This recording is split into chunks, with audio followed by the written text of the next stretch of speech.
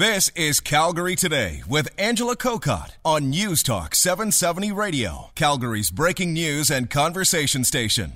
Good Thursday afternoon. Yes, we are chatting with Mayor Nenshi as we usually do around once a month. Sometimes it's Thursday. However, now we've got the Today's Leaders for the next few weeks. So we actually had to bump Mayor Nenshi, and I don't get to do that very often. So I got bumped to Wednesday. You got bumped to Wednesday. But it helped me learn an important fact because you see, listeners, every time I come on the show, there are always donuts. And they told me the donuts only come on Thursdays, and I just believe that they eat donuts every day. We do not eat donuts every day. You would not want that. And actually, we should also mention that we are live broadcasting on Facebook. A few months ago, we tried the Periscope. Yeah. Now we're trying live broadcasting. Facebook Live is fabulous. Yes, Facebook Live. So Katie, my lovely producer, is doing this for a few minutes. So if you're on Facebook, you can actually watch it because we are in our lovely street level studio. This That's is another really thing. nice. Yeah. Yes, we've actually, you don't even have to do the stairs. You get to just come to our street level studio. So how have you been?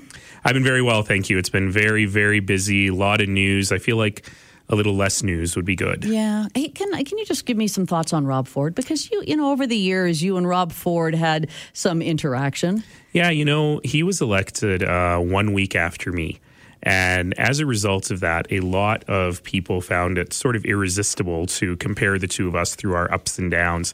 In fact, the first cartoon, I think, in the Toronto Star after he was elected was actually a cartoon of him and me, which I've got in the office, my first political cartoon outside of Calgary. And of course, then after a while, his ups and downs sort of got very up and very down beyond mine, and that ended. But Right. So we always had this sort of thing. And I never knew him that well. But of course, I knew him.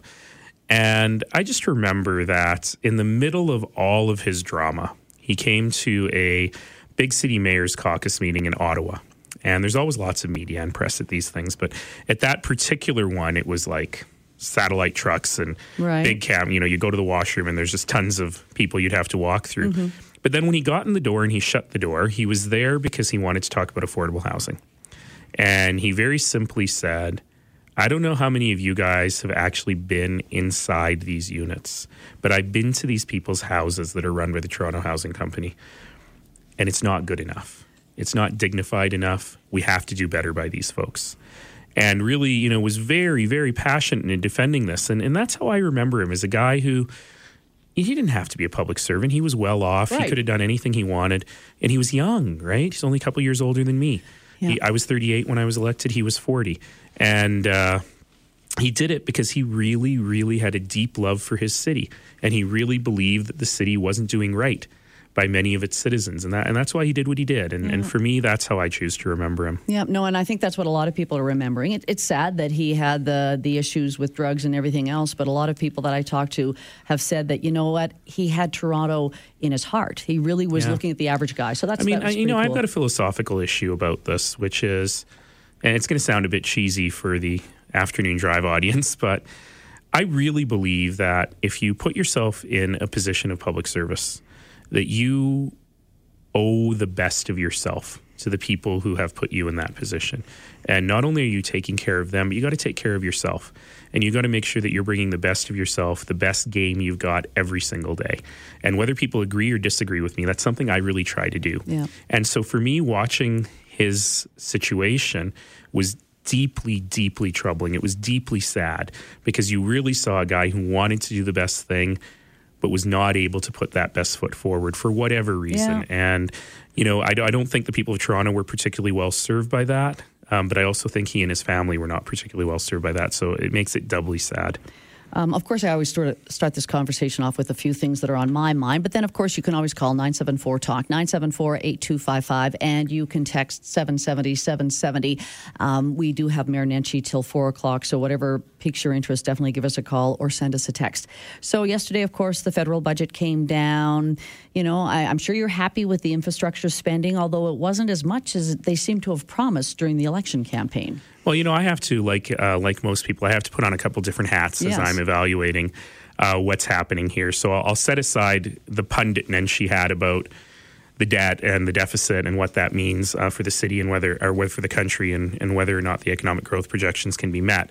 But I'll put on the mayor hat for a minute, which is that I really felt, and I went through the whole budget last night or yesterday afternoon, and I really felt that for the first time since I've been in this job, we actually have a budget that recognizes that Canadians live in cities. Yes. And in many, many ways, this was a budget for people who live in cities.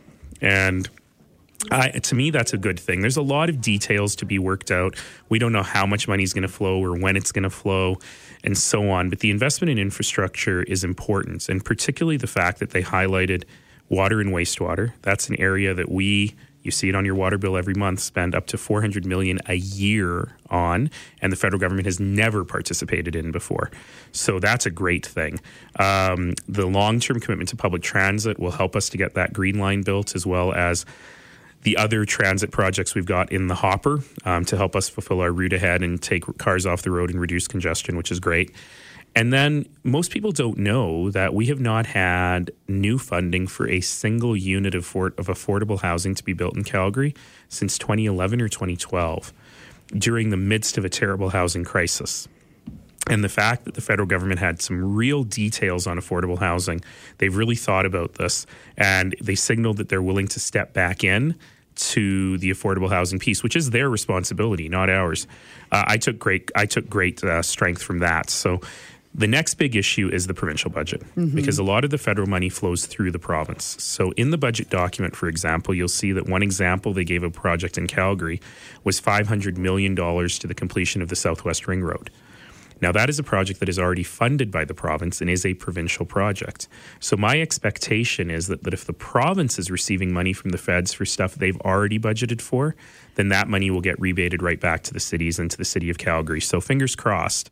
We'll get the provincial budget on April 14th, and then relatively quickly after that, we'll be able to tell Calgarians, look, these are the projects that we're going to get in the ground this summer.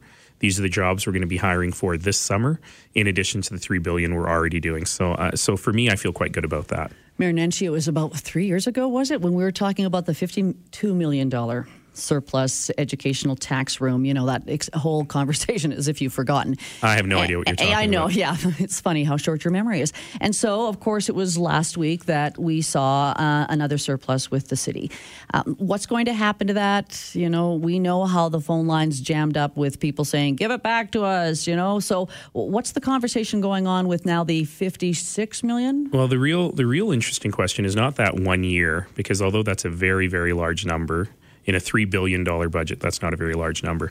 I'm very happy, actually, that we continue to be one of the few governments anywhere in Canada that have a consistently positive financial picture. I'm very happy that even with a reduction in revenue last year, we still came up with a small surplus, about 2 or 3% of our total expenses. So that's good budgeting, and I'm proud of that.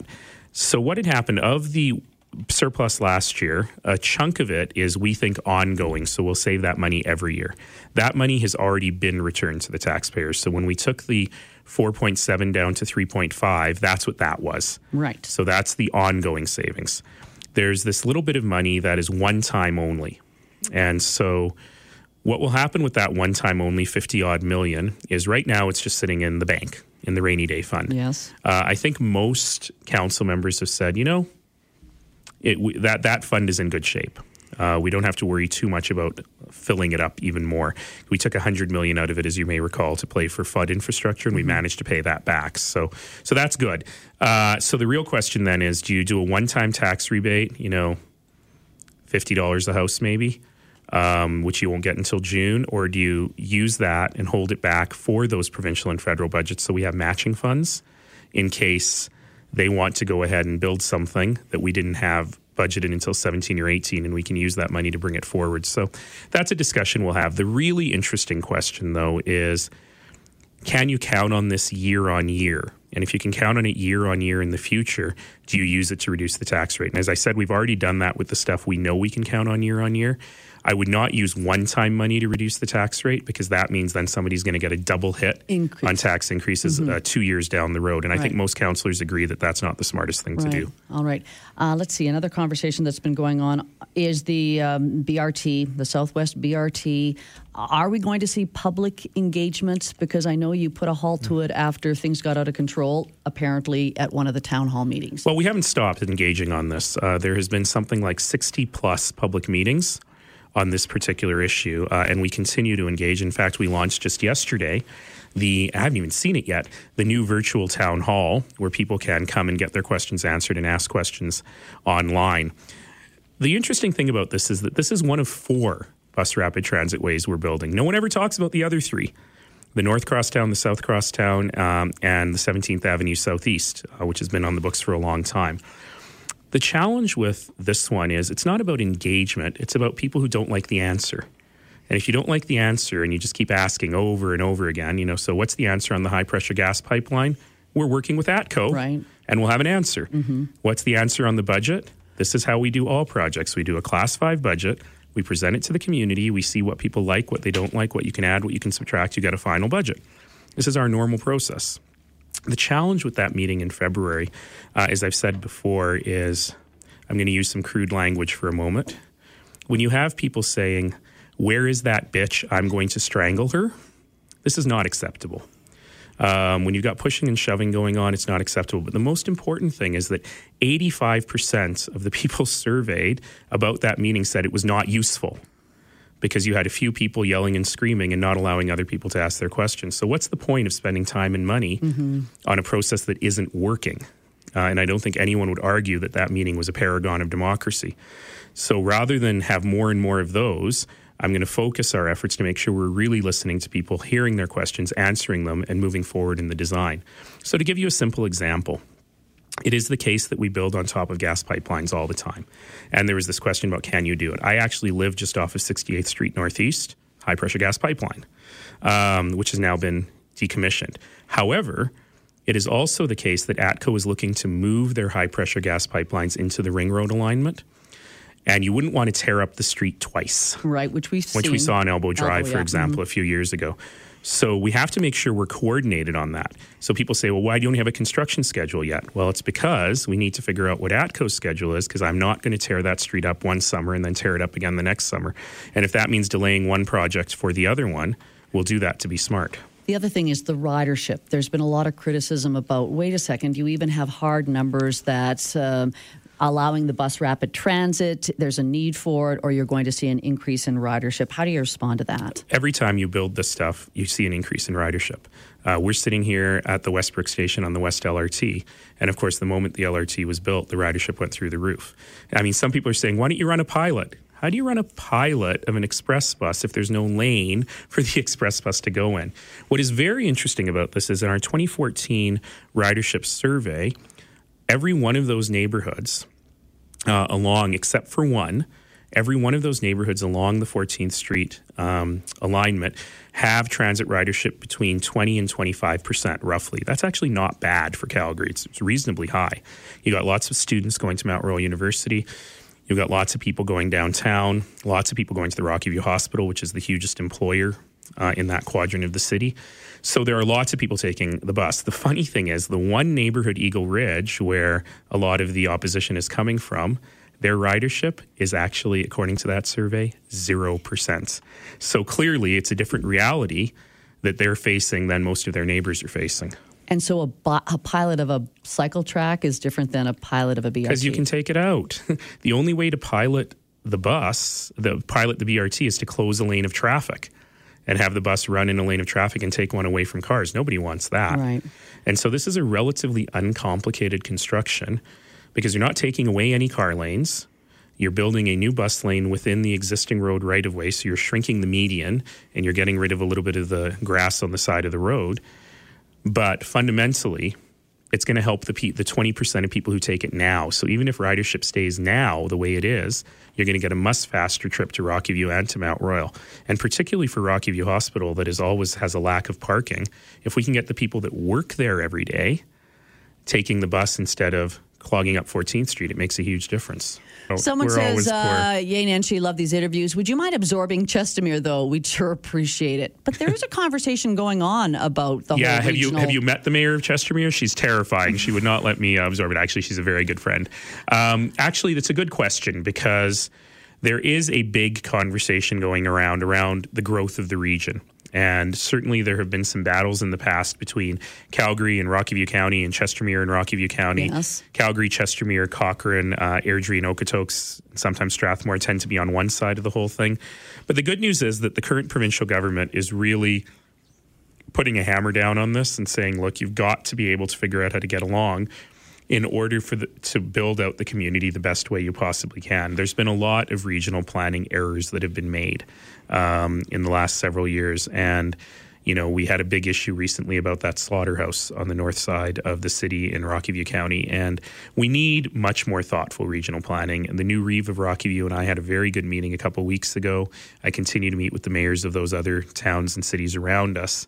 And I'm feeling optimistic. Maybe it's just spring and sunny and I'm happy, but I'm feeling optimistic that we're going to get a good regional plan in place because we have to. The other exciting thing, by the way, about that is that the new regional transit will start in September. So you're going to see buses from, if I've got it right, High River, Turner Valley, Black Diamond, and particularly Okotoks come in and connect with the LRT. The ICE bus from Airdrie has been very successful, and we'll see some stuff from Chestermere as well. Good stuff. Let's take one phone call before we have to take a break. And let's go to Terry. Hi, Terry. Hello, Terry.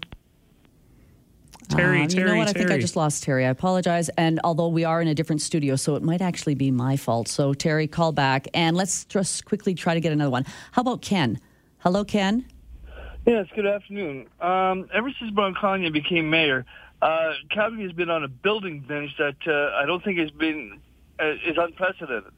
I'm curious to know what the city's capital debt is and has been since Bronconnia took office, and what the service debt is on that. So you're talking about Dave Bronconnia and now Mayor Nenshi? You're not confusing Bronconnia. Okay, Thank you. I actually couldn't hear you very well, but I think I got the question, which is we've been building a lot. What's the debt of the city? Is that right?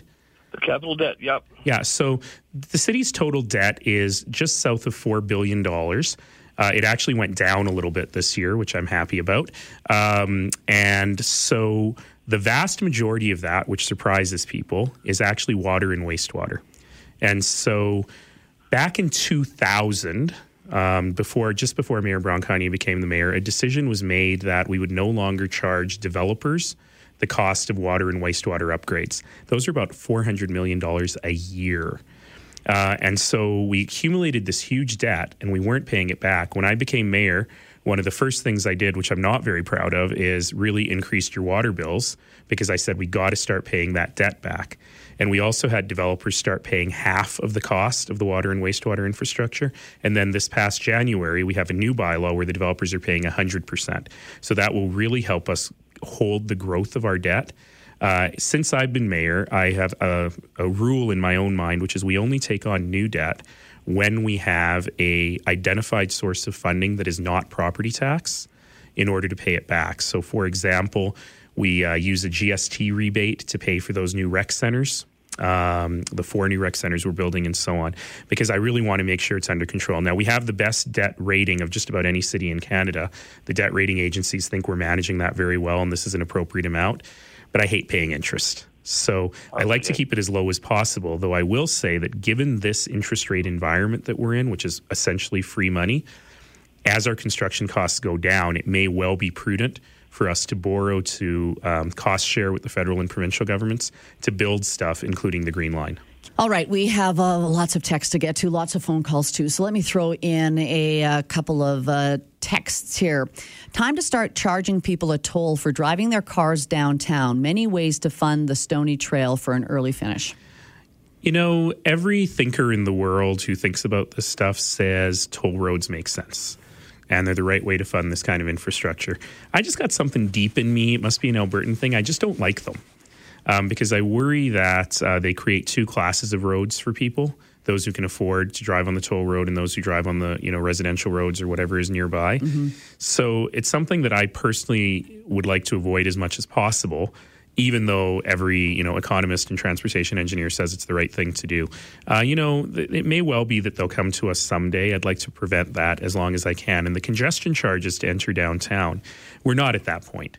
We've managed to use good strategies, even though people complain about parking and so on, to make sure that we don't have to go there. And in fact, a study just came out today from TomTom, the GPS people, saying that Calgary is the least congested city in Canada and our rush hours are the least horrible.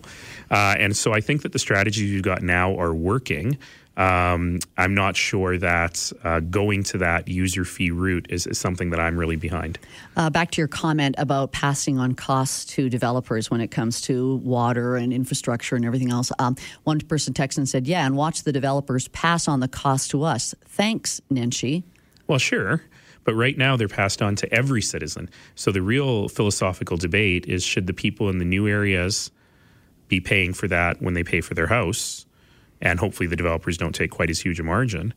Or should all Calgarians be paying for it? And I think most people, including most developers, say growth should pay for itself. Let's go to the phones. Jim's been waiting a while. Hello, Jim.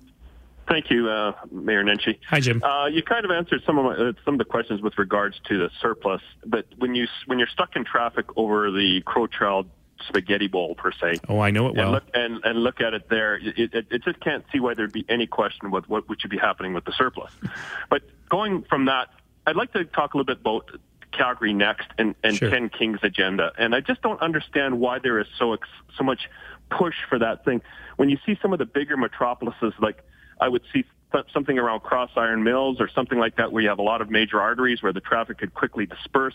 I just don't get this agenda. Who owns the Saddle Dome anyway? What's wrong with the Saddle Dome? Oh, so many questions. Okay, let me try and hit all of them. So number one, I will talk about Crowchild Trail for a minute, which is we are in the middle of a major consultation on Crowchild. Go to calgary.ca/Crowchild to see some of the ideas on there. The problem with Crowchild is, yes, it's about money, but actually the bigger problem on Crowchild is an engineering problem. Because if I had $1 billion, I might be able to improve Crowchild from 24th Avenue all the way across the river, but it would require knocking out a bunch of houses and schools and neighborhoods that already exist, and I don't think anybody wants that. So we actually have some very, very smart transportation engineers trying to figure out what can you do in that very narrow span, especially that spaghetti over the river. That's funny because that's what I call it too. To try and make it better. And there's some really innovative, really neat ideas coming up about how you might be able to squeeze in another lane of traffic there. I think that will work out really well. In terms of CalgaryNEXT, so to back up, I think that if you're going to build something like that, it has to have excellent public transit access. And so, in a location like Cross Iron Mills, to get the train or even express buses out there, I think would be very, very challenging. But it also has to have good road access and good parking. So there's a bunch of things we're thinking about. In terms of the process, there is a report that will be coming back to Council on April the 25th. And that report will be the result of the analysis that the city has done, because, the Flames came up with this idea and the city has spent actually quite a lot of time and money analyzing it and figuring out how it might work and what it might look like.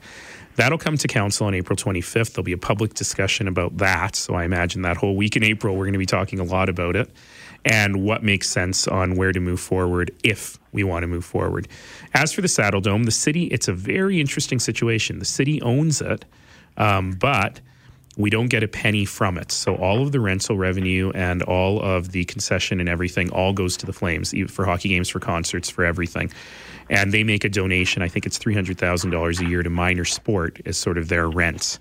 They feel that the Saddle Dome will soon be the oldest unrenovated building in the NHL, which is a bit weird because Madison Square Garden is still there, even though it's been renovated. Anyway, and they feel that they cannot compete with this anymore and that they ought to have something new. And I think most Calgarians would like to have a new arena. The question is, what is the extent of public participation and public money in doing that? And I've always said, and in fact, Council unanimously endorsed, our number one criterion in analyzing this is public money must go for public benefit, not for private profit. So we really have to figure out what public benefit there is in either a new arena, a new stadium, or a new field house, or all three. And are we having a report from Council on the CalgaryNEXT project in a couple of months? April 25th. April 25th, that's what it is. Jim, thanks so much for that, only because we've got so many more calls to get to. Although, unfortunately, we've lost a listener. Someone doesn't like my interview with the mayor and says he's turning it off. Second highest parking rate in North America. Are you kidding me? Janitors at City Hall making $70,000 a year. I'd like to meet them. I can haul my garbage cheaper than what the city charges me. Turning you off. So Craig isn't probably listening anymore. already be able to hear your answer. But what would you say to his claims of the $70,000 I'd love to meet that janitor and see how he's doing. But what I would really say is, look, people are always going to have stuff to complain about.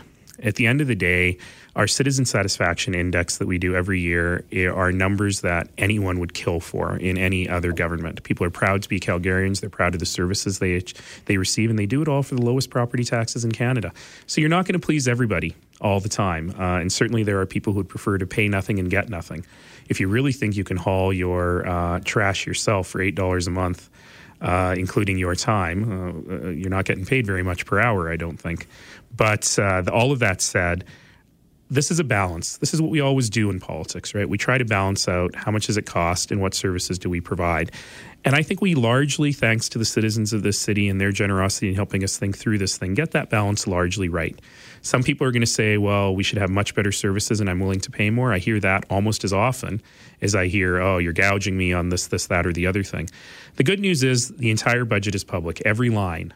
And you are welcome to take a look, and you are welcome to tell us where we could be doing better. You know, we've saved about $150 million in efficiencies in the last couple of years. I think that's a very good thing. We were able to reduce the property tax rate for 16 as a result. But we can always do better, and I'm always happy to take advice on how to do better. It's unfortunate Craig wouldn't have heard that response. Let's go back to the phones and say hello to Trent. Trent, you've got a question for the mayor on the bike lanes? Hi, Mayor Nenshi. I can never make it through an hour on her show without talking about bike lanes, Trent. Go ahead. Okay, I have a question about the bike lanes. I work downtown every working day, and my office is my vehicle. They're taking up space I could be parking at. I don't see anyone in the bike lanes. I see maybe 4 to 5 bikes a day, especially on 11th Avenue, 7th Street, 5th Street, 10th Avenue, et cetera, et cetera. So the interesting thing about that, Trent, is 2 of those streets don't have bike lanes on them. 7th Street, 5th Street, and 12th Ave are the only ones downtown. And in fact, if you're... That's what I said, 7th Street, 5th Street, 11th Avenue, and 10th Avenue has bike lanes as well. No, they were taken out when the 12th Ave ones were put in, and there aren't any on 11th. Okay, well, the markings are still there. But all that said is the 12th Ave is where they are. You're welcome to look at the stats. If you go to calgary.ca, there's actually real-time bike counters that show you how many people are using it. Certainly the numbers are lower in the winter, even with this beautiful winter that we've had, than they were before. Our goal was to triple the amount of bike traffic downtown in this one-year pilot. We did do that everywhere except 8th Avenue. 8th Avenue is the one where it still remains lower than what we thought we would do. 12th Avenue is particularly interesting because people are really using it to run errands and do shopping within that neighborhood, which is not really something we expected to see. All of that said, it's a one-year pilot project, and we are looking at the impact on parking. We actually did take out a bunch of parking on 12th Avenue to build those bike lanes, but we also added more parking on parallel streets. So we actually have added 330, I think that's the number, parking spots, which we, as a result of the bike lane, I know that sounds weird, but we basically found places to squeeze in cars. We've created new curbside corner lots for car-to-goes so that there is more opportunity for other folks. And we are also tracking very carefully what's happening to car traffic and how much longer it's taking to get through downtown. And the largest number is on 12th Avenue, where people are taking between 120 and 150 seconds longer to go from 14th Street to McLeod Trail. So council at some point, actually at the end of this year, will then have to say, okay, is that a worthwhile sacrifice? We're getting some fewer cars on the road because people are biking, and we are reducing some congestion while creating some other congestion. And that's the answer that, again, we have to make a balance on. All right. We, of course, this hour goes way too quickly. Maybe I should stop talking to you at the beginning of conversation. No, I love it. I know. But, the people love it. I should say, Ange, I think we realized during the break that the gentleman who we were talking to before, Trent, I think it was, on the bike lanes. Right. When he said 10th Ave and I said there's no bike lane on 10th Ave, he might have meant 10th Street Northwest, where there is one. That one happens to not be one of my favorites. You don't like it. And remember how it all came about, too. That was a weird one. That was a weird one. Early in your first term. That particular one, I've always wondered if it makes more sense to expand the pathway that's already there for the portion that's kind of between, not south of 16th Avenue and 5th Avenue. Anyway, right. It's very technical. So, Trent, if you're still listening, 10th Street, if we're on the same page that way. Let's go to the phones and say hello to Jerry. Hi, Jerry. Hi, Jerry. Oh, hi, Mayor Nenshi. Thanks for taking my call. Mayor Nenshi, I understand that the Southwest BRT was based on a budget of $40 million through a 2010 kind of high-level study. Has the city updated its cost estimate on that project yet? Yeah, that's a great question. Thank you. So the way these projects always work is that you have what's called a Class 4 or Class 5 estimate. And they always say that could be plus or minus 100%. I have never seen it go minus 100%, just saying. And one of the reasons to do the public engagement that we have been doing is to talk to people about add-ons or subtractions from that project. And that will be presented to our committee soon. I can share with you, this is actually a bit of a scoop because we haven't shared it yet, some of the early numbers. And basically what that says is that the base case, which includes the underpass at 90th Avenue and the pedestrian bridge near the Rocky View Hospital at 75th Avenue, is about what it was before. So it was $40 million in 2010 dollars. Using a construction cost inflation, that comes out to about $46 million in 2016 dollars. That is about the same. The community has been asking for better pedestrian connections. That's number one. Those are not cheap, as well as for a different quality of design of the stops.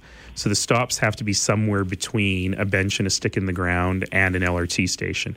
And those are the two big ticket items that could increase that budget. The community has not yet asked, to my knowledge, for demolishing and rebuilding the sound walls, the existing sound walls. If that were to be asked for, that would be also a lot of money.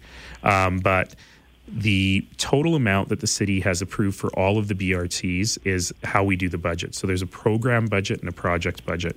And if the Southwest BRT goes up, then we'll have to find savings in the other BRTs in order to stay within the overall program budget. Has there been a cost-benefit analysis done on this or other BRTs? It depends on how you define that term, because some of the benefits of transit are difficult to quantify. You know, for example, the reduction in greenhouse gas emissions or the reduction in air pollution. However, we have looked very carefully as part of the Route Ahead process, and you can read that at routeahead.ca, at the benefit program or the benefit picture of all of our transit investments. So, for example, one of the reasons, you know, people always ask me, why is the LRT to the airport a lower priority than getting some of these other ones built first? Because great cities have LRT to the airport. And the reason is because as we did that benefit picture in Route Ahead, we realized that particular one has less benefit in terms of ridership and in terms of quality of life improvements than some of the other ones. So the reason that the BRT program, which is the Southwest BRT, which is a transit way that has its dedicated lanes, the Southeast 17th Avenue Forest Lawn one, which is the same, a transit way with its dedicated lanes for part of it, and then the North Central Crosstown, which is to get people from Northeast Calgary to the University of Calgary without having to go downtown first, as well as the South Crosstown, which links Quarry Park through Heritage Station and the LRT to Mount Royal University. Those were deliberately chosen because they serve employment centers. They will give people who are currently driving the opportunity to drive less, and they will reduce the transit time for people who do take transit. Jerry, I've just got to say goodbye just because we've got a traffic checkup right now, and we've got more phone calls to get to. 3:51 helicopter traffic brought to you by Truman. Grand opening event featuring 4 amazing show suites coming soon. Register now. Details at live@1741.com. Live better, live Truman. Canyon Meadows at Bow Bottom Trail in the city's south side. Fire crews on scene to a house fire. Try to avoid that spot right now. Also, crews on scene to a rolled over semi in the northwest. The northbound off-ramp from Stony Trail to Crowchild. Citywide towing on the scene there as well. And also through the northwest, that stalled out vehicle on the side of the road, northbound Crowchild at 24th. But delays right now, northbound Crowchild from 24th to about 17th Avenue southwest. Celebrate the Easter long weekend with friends, with family, and with refreshing Coca-Cola. Taste the feeling. For the News Talk 770 Traffic Helicopter, I'm Chris Duchesne. Good afternoon. I'm Jared Wielden in the News Talk 770 Traffic Center. Northbound Deerfoot Trail looking slow on the approach to 16th Avenue, and that stays pretty heavy until you're north of McKnight Boulevard. Southbound on Deerfoot Trail between Heritage Drive and about halfway between Southland and Anderson, also looking slow through there. Northbound on Blackfoot between Ogden and Deerfoot, we're seeing some delays. If you see anything else, text us 770-770 or call 974-8255. We've got partly cloudy skies tonight, a low of 0. Tomorrow, the chance of showers or flurries, a high of 9. Hard to believe with such a beautiful day today. Friday, partly cloudy and 4, and then Saturday, sunny and 8. Let's see, Sunday, Easter Sunday, a mix of sun and cloud, the high 10 degrees. Right now in Calgary, it is 9 degrees. The weather brought to you by your Toyota dealers. The tire price match guarantee is back, and we won't be undersold. Visit your Prairie Toyota dealership today. Let's get back to those phones to see if we can squeeze in a couple of more calls. And let's say hi to Tony. Hi, Tony. Hello, Tony. Hello. How are you? Good. Hi, Tony. Thank you for taking my call. There's some things I don't understand why you guys are doing it, particularly the bike lane. You guys are doing it for, this bike lane is good for only 4 months out of the year. That is major expenses. You guys should not be doing it. Secondly, after that, you can comment on it. Expenses you guys are doing in this time of the year, basically the economy is so low and everything, construction. Why you guys are expanding rail, transit, or whatever you guys are doing? Well, here's a question for you. Should we do it when it's really expensive and when we can't hire people? No, I don't think so. You need it with the 1 million people here. That's only 1 million. Vancouver does not have that. Why are we... It's funny you would say that because Vancouver is spending about 2 or 3 times what we're spending, and that was in the federal budget yesterday. And in fact, they've got a much more expansive rail system than we have now. And I guess the question is, what do you think the alternative is? 50% of people today take transit downtown to Calgary. 1% of people use bikes. We're spending about 0.5% of the budget on the 1% who take bikes, so half of their population. Of the people who come downtown. But if everybody drove downtown, do you know how many more roads we would need and how much congestion there would be? And also that we would have to then charge the congestion fee that we were talking about earlier. You know, people live different lives in this city. There's 1.2 million people in this city, and you've got to be able to accommodate different sources of living in a way that accommodates everyone. So if you don't use the bike lanes, don't use the bike lanes.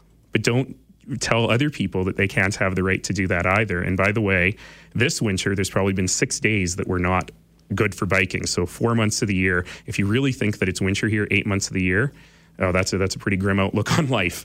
But, so I think you got to understand when you live in a city, different sorts of people live here, and we've got to be able to accommodate them. As for the expansion, I would actually argue exactly the opposite of what you're saying. When interest rates are low and when unemployment is high, and we've got an organization that has run its finances well as the city of Calgary has, this is exactly the time to build stuff we need. Exactly the time to act as a shock absorber in the economy. Let's not forget that of those jobs that were lost in the oil and gas sector last year, the vast majority of them were lost because they were tied to capital plans being delayed or canceled in oil and gas. So these aren't just construction workers. These are people who do contracts and accounting and procurement and human resources and lawyers and who are no longer working. And if we've got the capacity to build stuff we need anyway, at a time where unemployment is high, where construction costs are coming in much cheaper than they were a year ago, and when interest rates are low, that's a good thing. So Edmonton, for example, just put out their contract for their new LRT. It was $500 million under budget. And frankly, if I can get prices like that, I want to do it now. Tony, thanks so much. You get the last call, and this texter gets the last text. I like to listen to Nenshi because when he answers the questions, he actually explains and says something. When I listen to our new prime minister, he talks, but he makes no sense. He says nothing, just talks. Okay, that's it. You have yourself a great afternoon. I will not respond to that, though I always like to have more facts from all politicians. Thank you, Angela. Thanks, and listeners. What's your email? Because I've got so many texts and so many phone calls here. If it's on the Twitter, we'll try to answer it. I'll try to answer it personally. If your question was not through today, please themayor@calgary.ca, themayor@calgary.ca, and it may take us a couple days, but we will answer. We've got Wine Wednesday coming up at 4:15, but the mayor, well, he's leaving. We're back after this. Calgary Today with Angela Kokott. Weekdays at 3 on News Talk 770 Calgary.